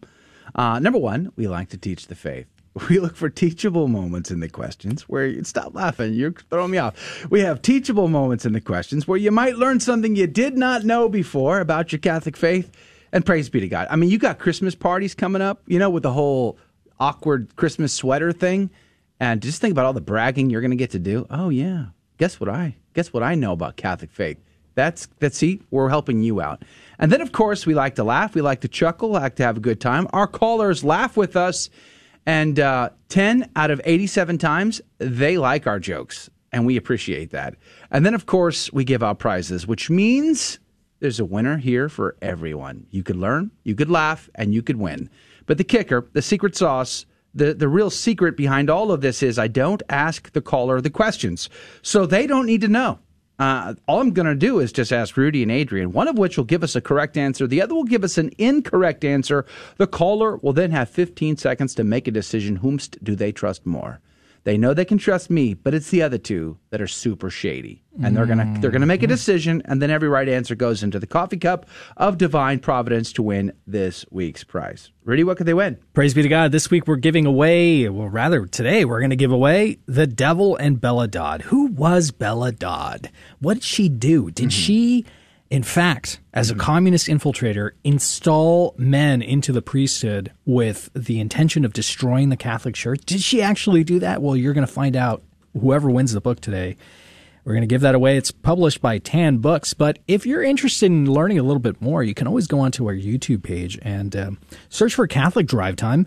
And then in our channel, you can look for Bella Dodd. You can see all of our interviews that we did with Dr. Paul Kengor, who was a co-author for this book.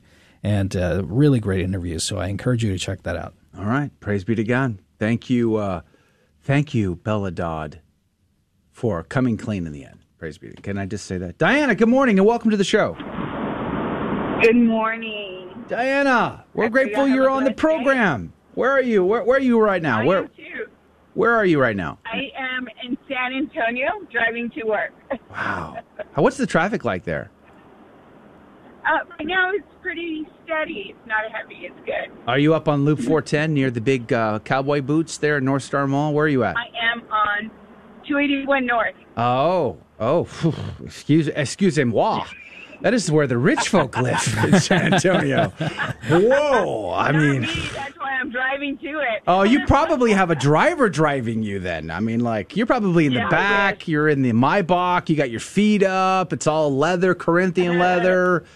Good times. Now, Diana, where do you go to church? I wish my dog was like Snoopy. She could drive me. That's right. That's right. Where do you go to church, Diana? I go to Holy Name Catholic Church. How wonderful. Praise be to God. Now, Diana, are you familiar with the rules here? Yes, I am. All right. Praise be to God. Well, it's Friday, so you got to be extra careful about the sneakiness and the trickiness of both Rudy and Adrian. I shall endeavor to keep you on the right track, though, Diana.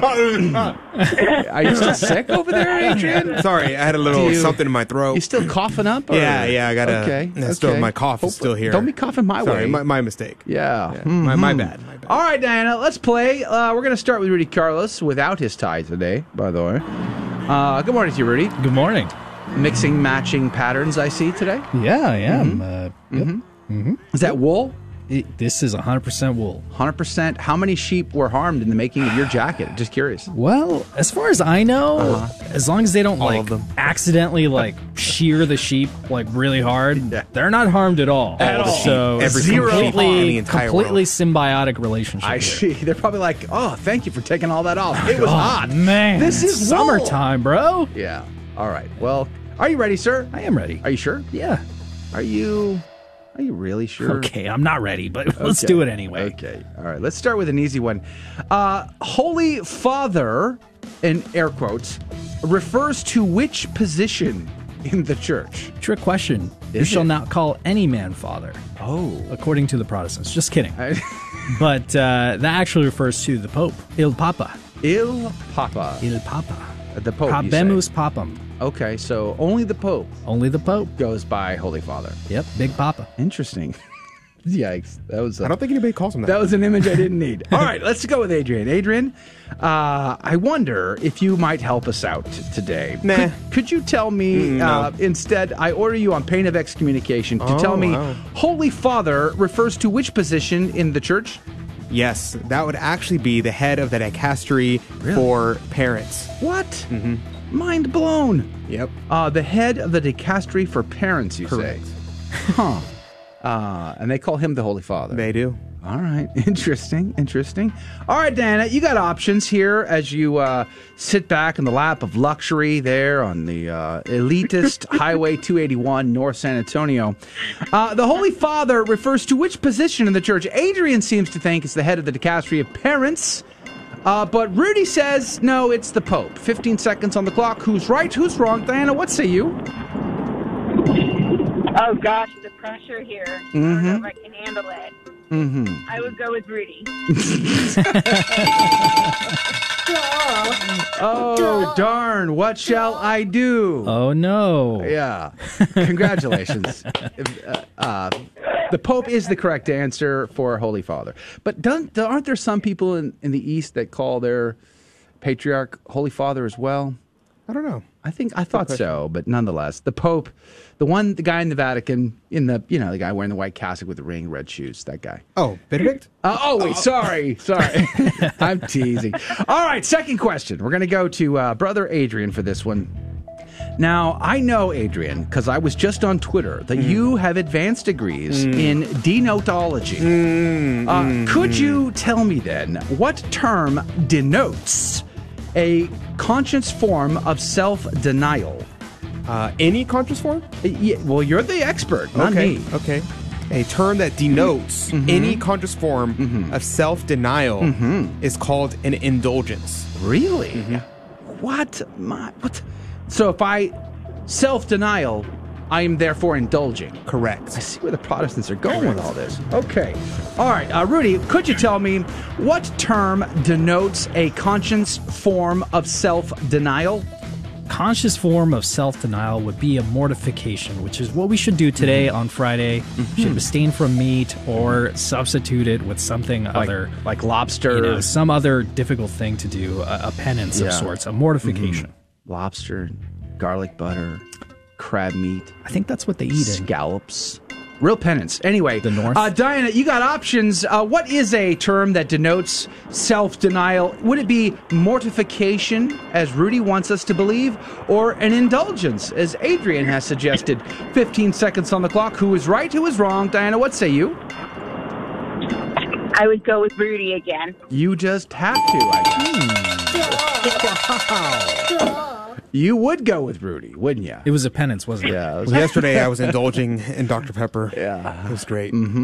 So it was mortification of the body, because I've been told it's bad for the body. So that's why I did. It's mortification. You are a saint, sir. Woo, man, look out for your sanctity. All right, you're in for two, Diana. You could win. Let's see if we can go for a perfect score today. Back to Rudy. Rudy, can you tell me money or other valuables left for some religious purpose after one's death is called a what? Well, that's what's called a blood tithe. Really? As for me, since I'm completely broke, I'm just going to leave that generator that I fixed yesterday. That's for the church. They can use it to power. They can use something. Your old, broken down generator. Wow, you are generous. Wow. I'm glad you said that, Joe. All right. Adrian, what say you? Money or other valuables left for some religious purpose after one's death is called what? Bequeathed. I'm sorry, what? Bequeathed. Gesundheit? Bequeathed. God bless you. Sorry. What was it? A bequeathed. A bequeathed. Okay. You bequeath something. All right, Diana. What is it called when you leave money or other valuables for a religious purpose after you should pass? Is it a bequest or a bequeathed, as Adrian says? Or is it a blood tithe, as Rudy wants us to believe? 15 seconds, Diana. Running out of time. What say you? Going with Rudy. No! I'm so sorry! I know! They tricked you.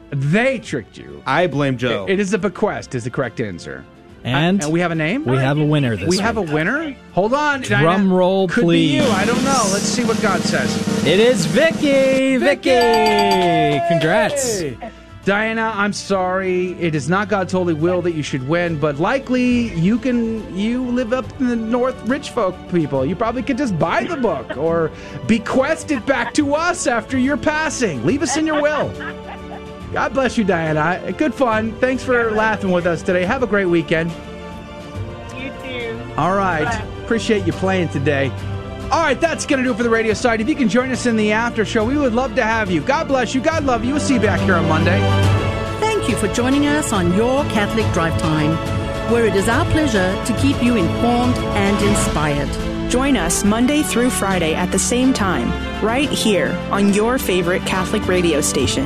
Don't forget to connect with us. Just go to facebook.com/Catholic Drive Time. Again, that's facebook.com/Catholic Drive Time. Be sure to share more than just us today. Share Jesus with everyone you meet. Bye now, and God love you. I ever tell you about the time?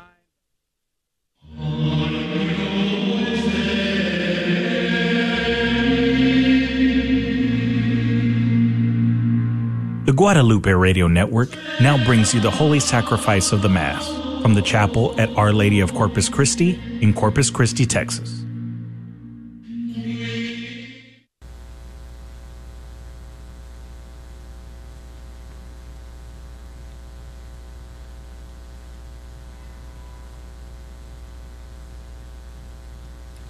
Welcome to the Holy Mass, live from Our Lady of Corpus Christi, home of the SOLT community. For more information, visit SOLT.net or OurLadyOfCorpusChristi.org. Today we celebrate Friday of the second week of Advent. This holy sacrifice of the Mass is being offered for all those listening in on the Guadalupe Radio Network and all of our online viewers. Please stand and sing, Savior of the Nations, Come. Savior of the nations, come, Virgin Son, make her thy home. Marvel now, O heaven and earth, that the Lord chose such a birth, not by human flesh and blood, by the Spirit of our God, was the Word of God made flesh, woman's offspring, pure and fresh. In the name of the Father, and of the Son, and of the Holy Spirit. Amen. The Lord be with you. And with your spirit. Today we celebrate the memorial of one of our North American saints, Saint Juan Diego Cuauhtlahuatzin. He lived in the 1400s and 1500s in what is now the Mexico City area. It was when he was 50 years old that he and his wife came to faith and were baptized by the newly arrived Franciscan missionaries. 7 years later, he was a widower, and it was on this day in the year 1531, he was on his way to Mass as he passed the hill of Tepeyac, and the Virgin Mary appeared to him, Our Lady of Guadalupe. A few days later, she performed the miracle of placing on his tilma an image like the one I am wearing on my chasuble today. After the shrine was built there at her direction, he then built a home there and lived there for the remainder of his life, serving there and also telling people his story. He died in 1548. Brethren, let us acknowledge our sins and so prepare ourselves to celebrate the sacred mysteries. You were sent to heal the contrite of heart. Lord, have mercy. Lord, have mercy. You came to call sinners. Christ, have mercy. Christ, have mercy. You are seated at the right hand of the Father to intercede for us. Lord, have mercy. Lord, have mercy. May Almighty God have mercy on us, forgive us our sins, and bring us to everlasting life. Amen. Let us pray.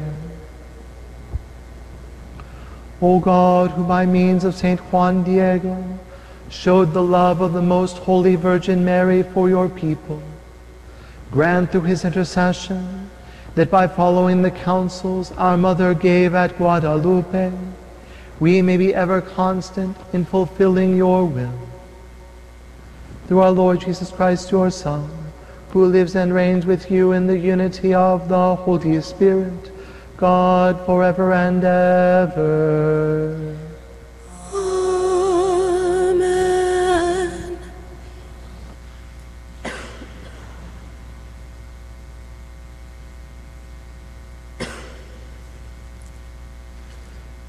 Reading from the book of the prophet Isaiah.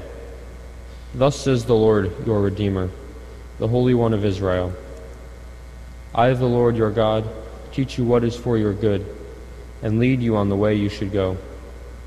If you would hearken to my commandments, your prosperity would be like a river, and your vindication like the waves of the sea. Your descendants would be like the sand, and those born of your stock like its grains, their name never cut off or blotted out from my presence. The word of the Lord.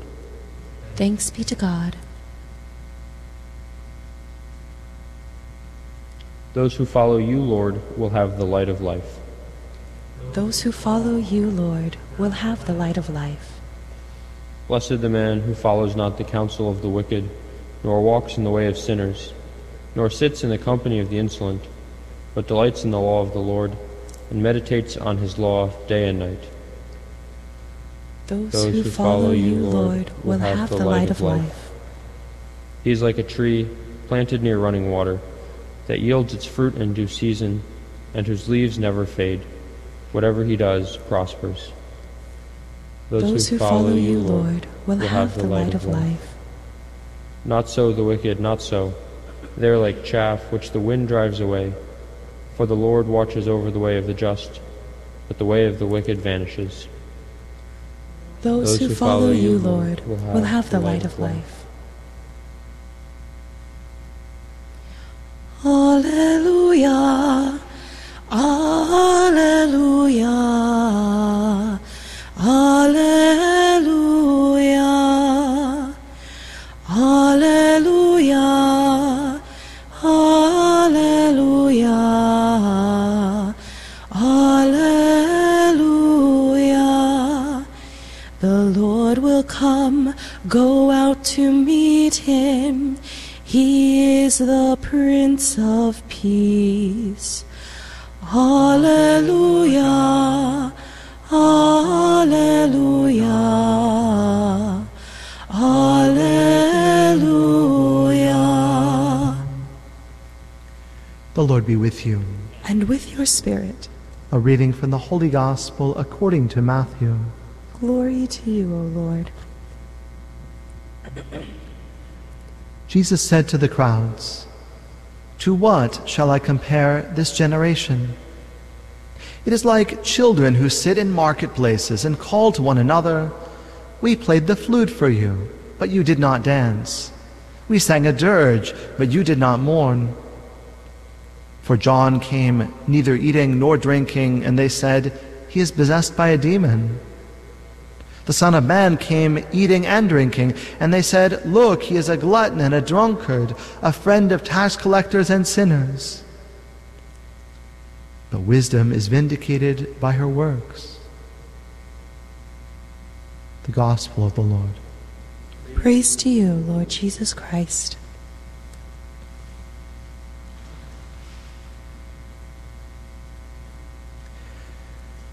During the first phase of our readings of Advent, our desire was stirred to look towards the second coming of our Lord and to desire that coming.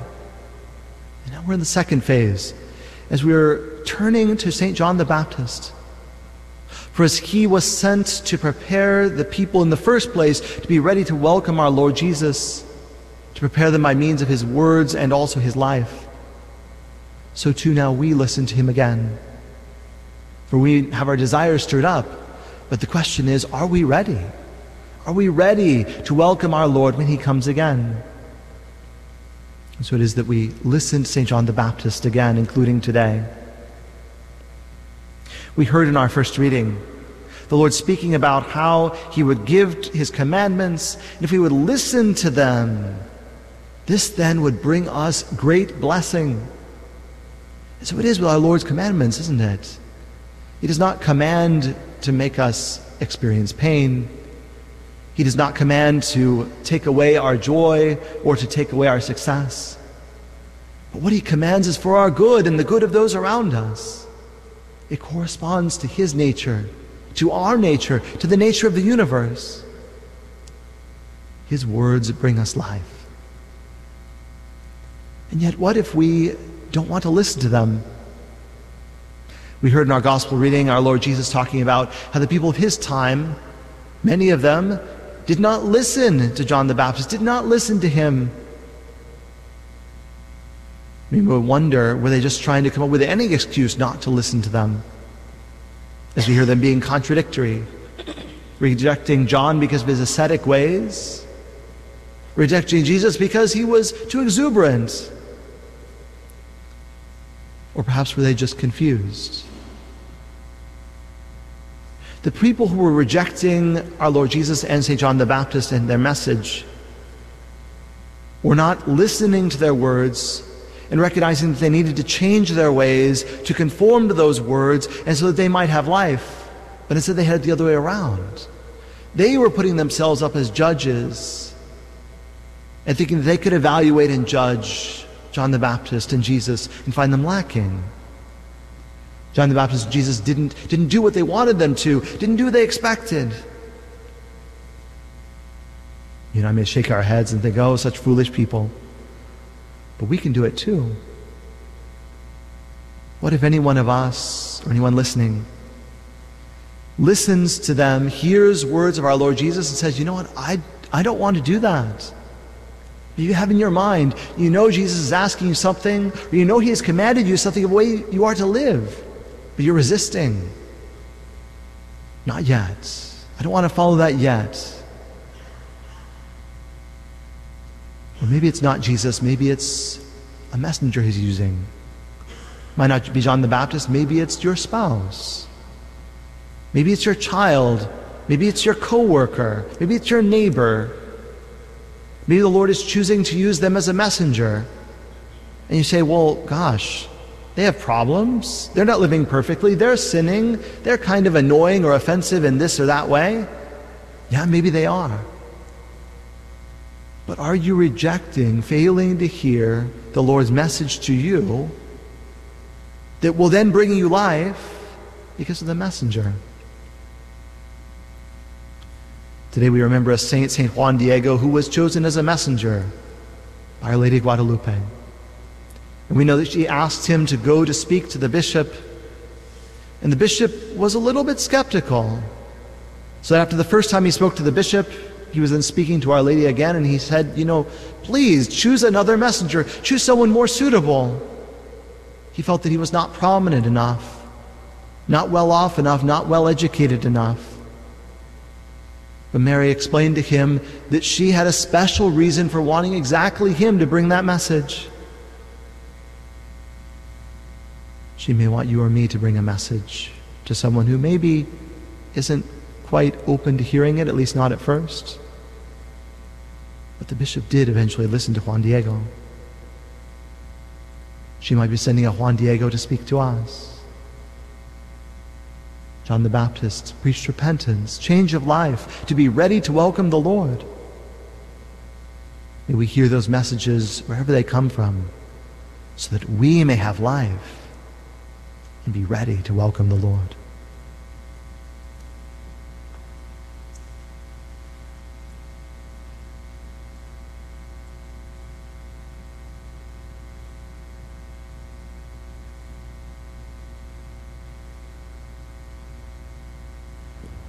Let us pray to the Lord, asking him to show his face and save the whole human family. For the Holy Church of God, that she may always imitate the believing attitude of Mary, who through her humility pleased the Lord, and through her obedience repaired the disobedience of Adam. Let us pray to the Lord. Lord, hear our prayer. For all people, that they may come to believe in Christ, and discover in him the definitive manifestation of God. Let us pray to the Lord. Lord, hear our prayer. For those who live in sadness, that the coming of Christ may be the beginning of joy and hope, let us pray to the Lord. Lord, hear our prayer. For all of us, that in the trials of life we may be able to see God as present and saving, let us pray to the Lord. Lord, hear our prayer. O Lord, whose kingdom is already in our midst, we ask that you hear the prayer of your people and grant that we may be able to find you and hope in you in all the events of this life, through Christ our Lord. Amen. Our offertory song is Servant Song. What do you want of me, Lord? Where do you want me to serve you? Where can I sing your praises? I am your song. Jesus, Jesus, you are the Lord. Jesus, Jesus, you are the way. You are the way.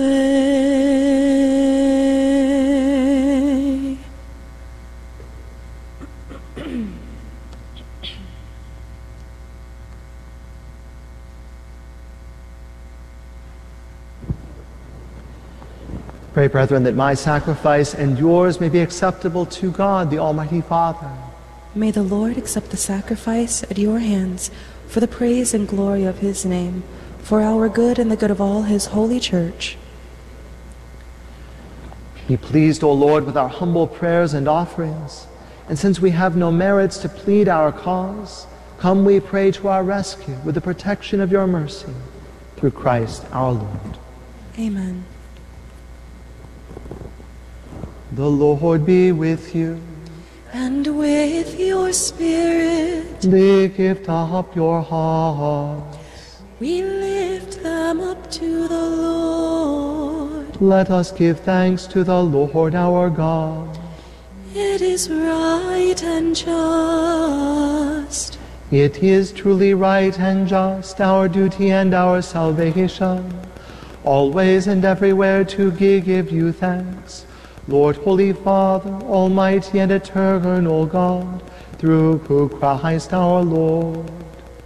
For in the marvelous confession of your saints, you make your church fruitful with strength ever new, and offer us sure signs of your love, and that your saving mysteries may be fulfilled. Their great example lends us courage. Their fervent prayers sustain us in all we do. And so, Lord, with all the angels and saints, we too give you thanks, as in exultation we acclaim. Sanctus, Sanctus, Sanctus Dominus Deus Sabaoth, pleni sunt celi et terra, gloria tua, Hosanna in excelsis, benedictus, qui venit in nomine Domini, Hosanna in excelsis.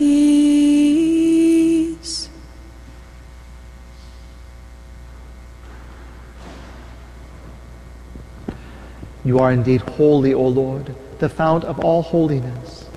Make holy, therefore, these gifts, we pray, by sending down your Spirit upon them like the dewfall, so that they may become for us the body and blood of our Lord Jesus Christ.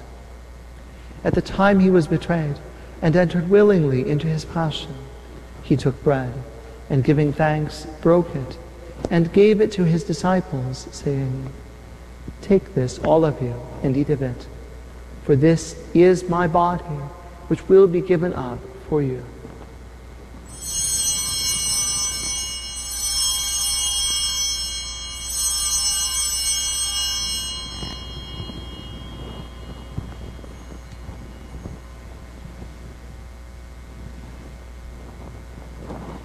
In a similar way, when supper was ended, he took the chalice, and once more giving thanks, he gave it to his disciples, saying, "Take this, all of you, and drink from it, for this is the chalice of my blood, the blood of the new and eternal covenant, which will be poured out for you and for many for the forgiveness of sins. Do this in memory of me."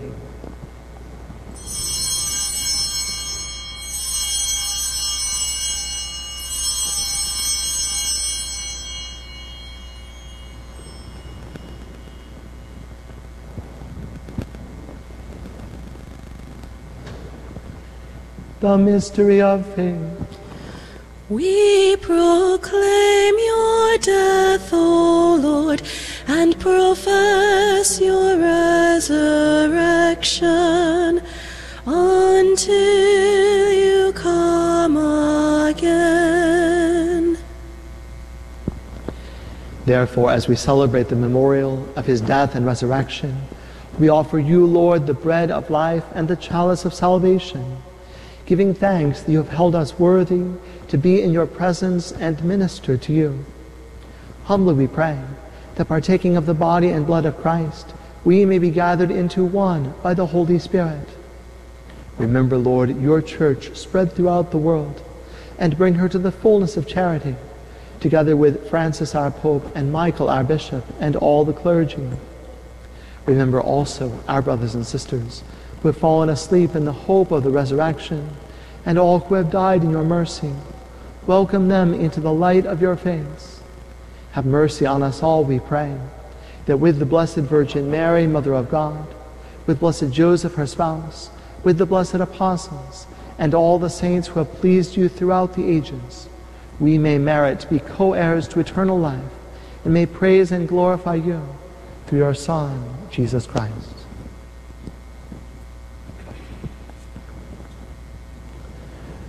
Through him, and with him, and in him, O God, Almighty Father, in the unity of the Holy Spirit, all glory and honor is yours forever and ever.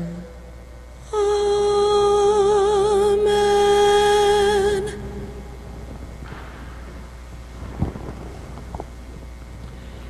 At the Savior's command, informed by divine teaching, we dare to say, Our Father, who art in heaven, hallowed be thy name.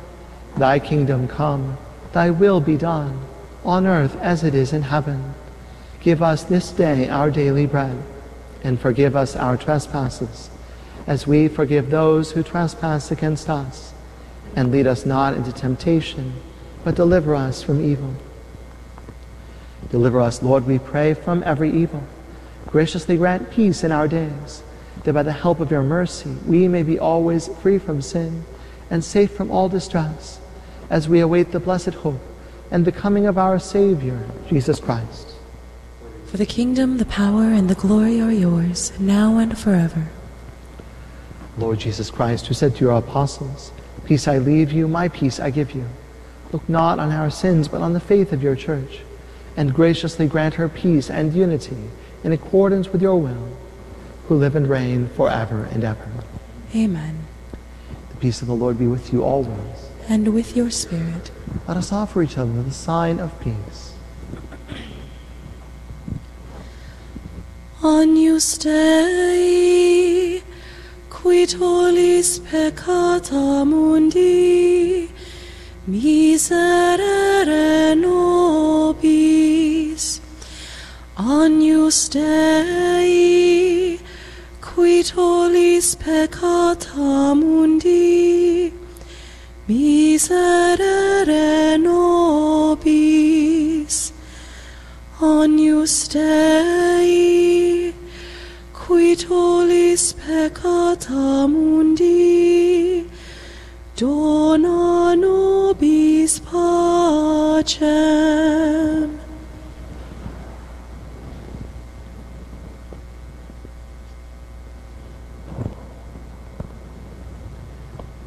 Behold the Lamb of God. Behold him who takes away the sins of the world.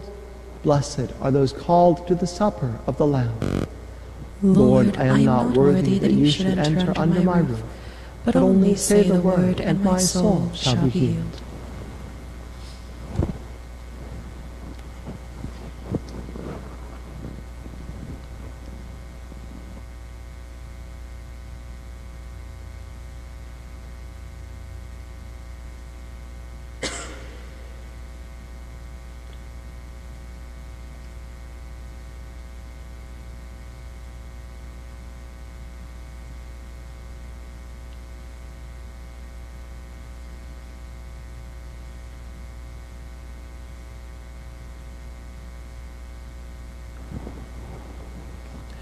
We await a Savior, the Lord Jesus Christ, who will change our mortal bodies to conform with his glorified body.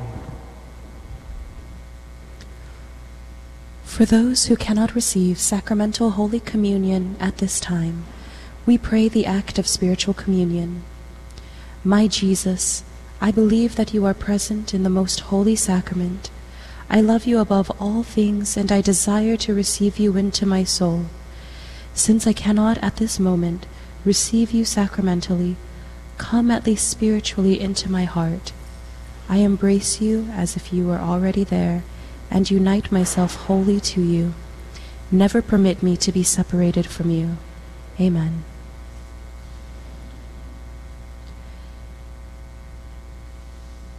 Jesus, my Lord, my God, my all, how can I love thee as I ought, and how revere this wondrous gift, so far surpassing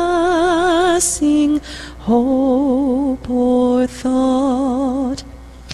Sweet sacrament, we thee adore.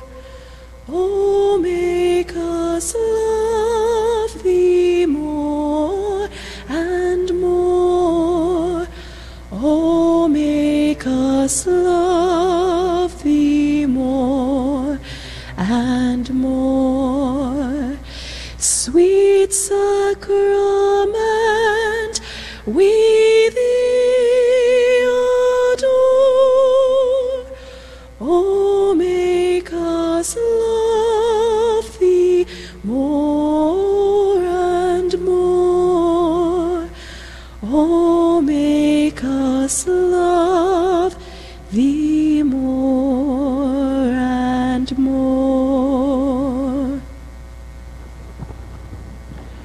Let us pray.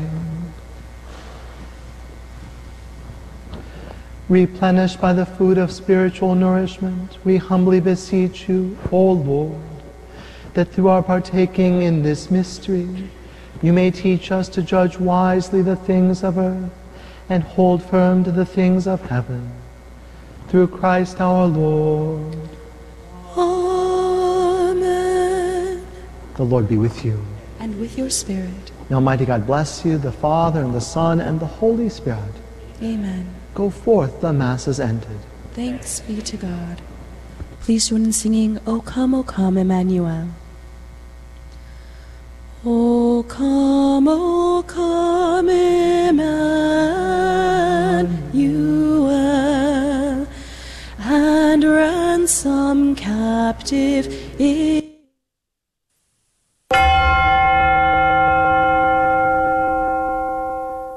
The Prayer to Saint Michael. Saint Michael the Archangel, defend us in battle. Be our protection against the wickedness and snares of the devil. May God rebuke him, we humbly pray. And do thou, O Prince of the heavenly host, by the power of God, cast into hell Satan and all the evil spirits who prowl about the world, seeking the ruin of souls. Amen. Prayer of Deliverance. Almighty God and Father, we beg Thee, through the intercession and help of the archangels, Saint Michael, Raphael, and Gabriel, for the deliverance of our brothers and sisters who are enslaved by the evil one, from anxiety, sadness, and obsessions. We implore Thee, deliver us, O Lord. From hatred, fornication, and envy. We implore Thee, deliver us, O Lord. From thoughts of jealousy, rage, and death. We implore Thee, deliver us, O Lord. From every thought of suicide and abortion. We implore Thee, deliver us, O Lord. From every form of sinful sexuality. We implore Thee, deliver us, O Lord. From every division in our family and every harmful friendship. We implore Thee, deliver us, O Lord. From every sort of spell, malefice, witchcraft, and every form of the occult. We implore Thee, deliver us, O Lord. Thou who said, Peace I leave with you, my peace I give unto you, grant that through the intercession of the Virgin Mary, we may be liberated from every demonic influence and enjoy Thy peace always. In the name of Christ our Lord. Amen. transmitting the treasures of our Catholic faith to your radio every day. This is the Guadalupe Radio Network. Radio for your soul.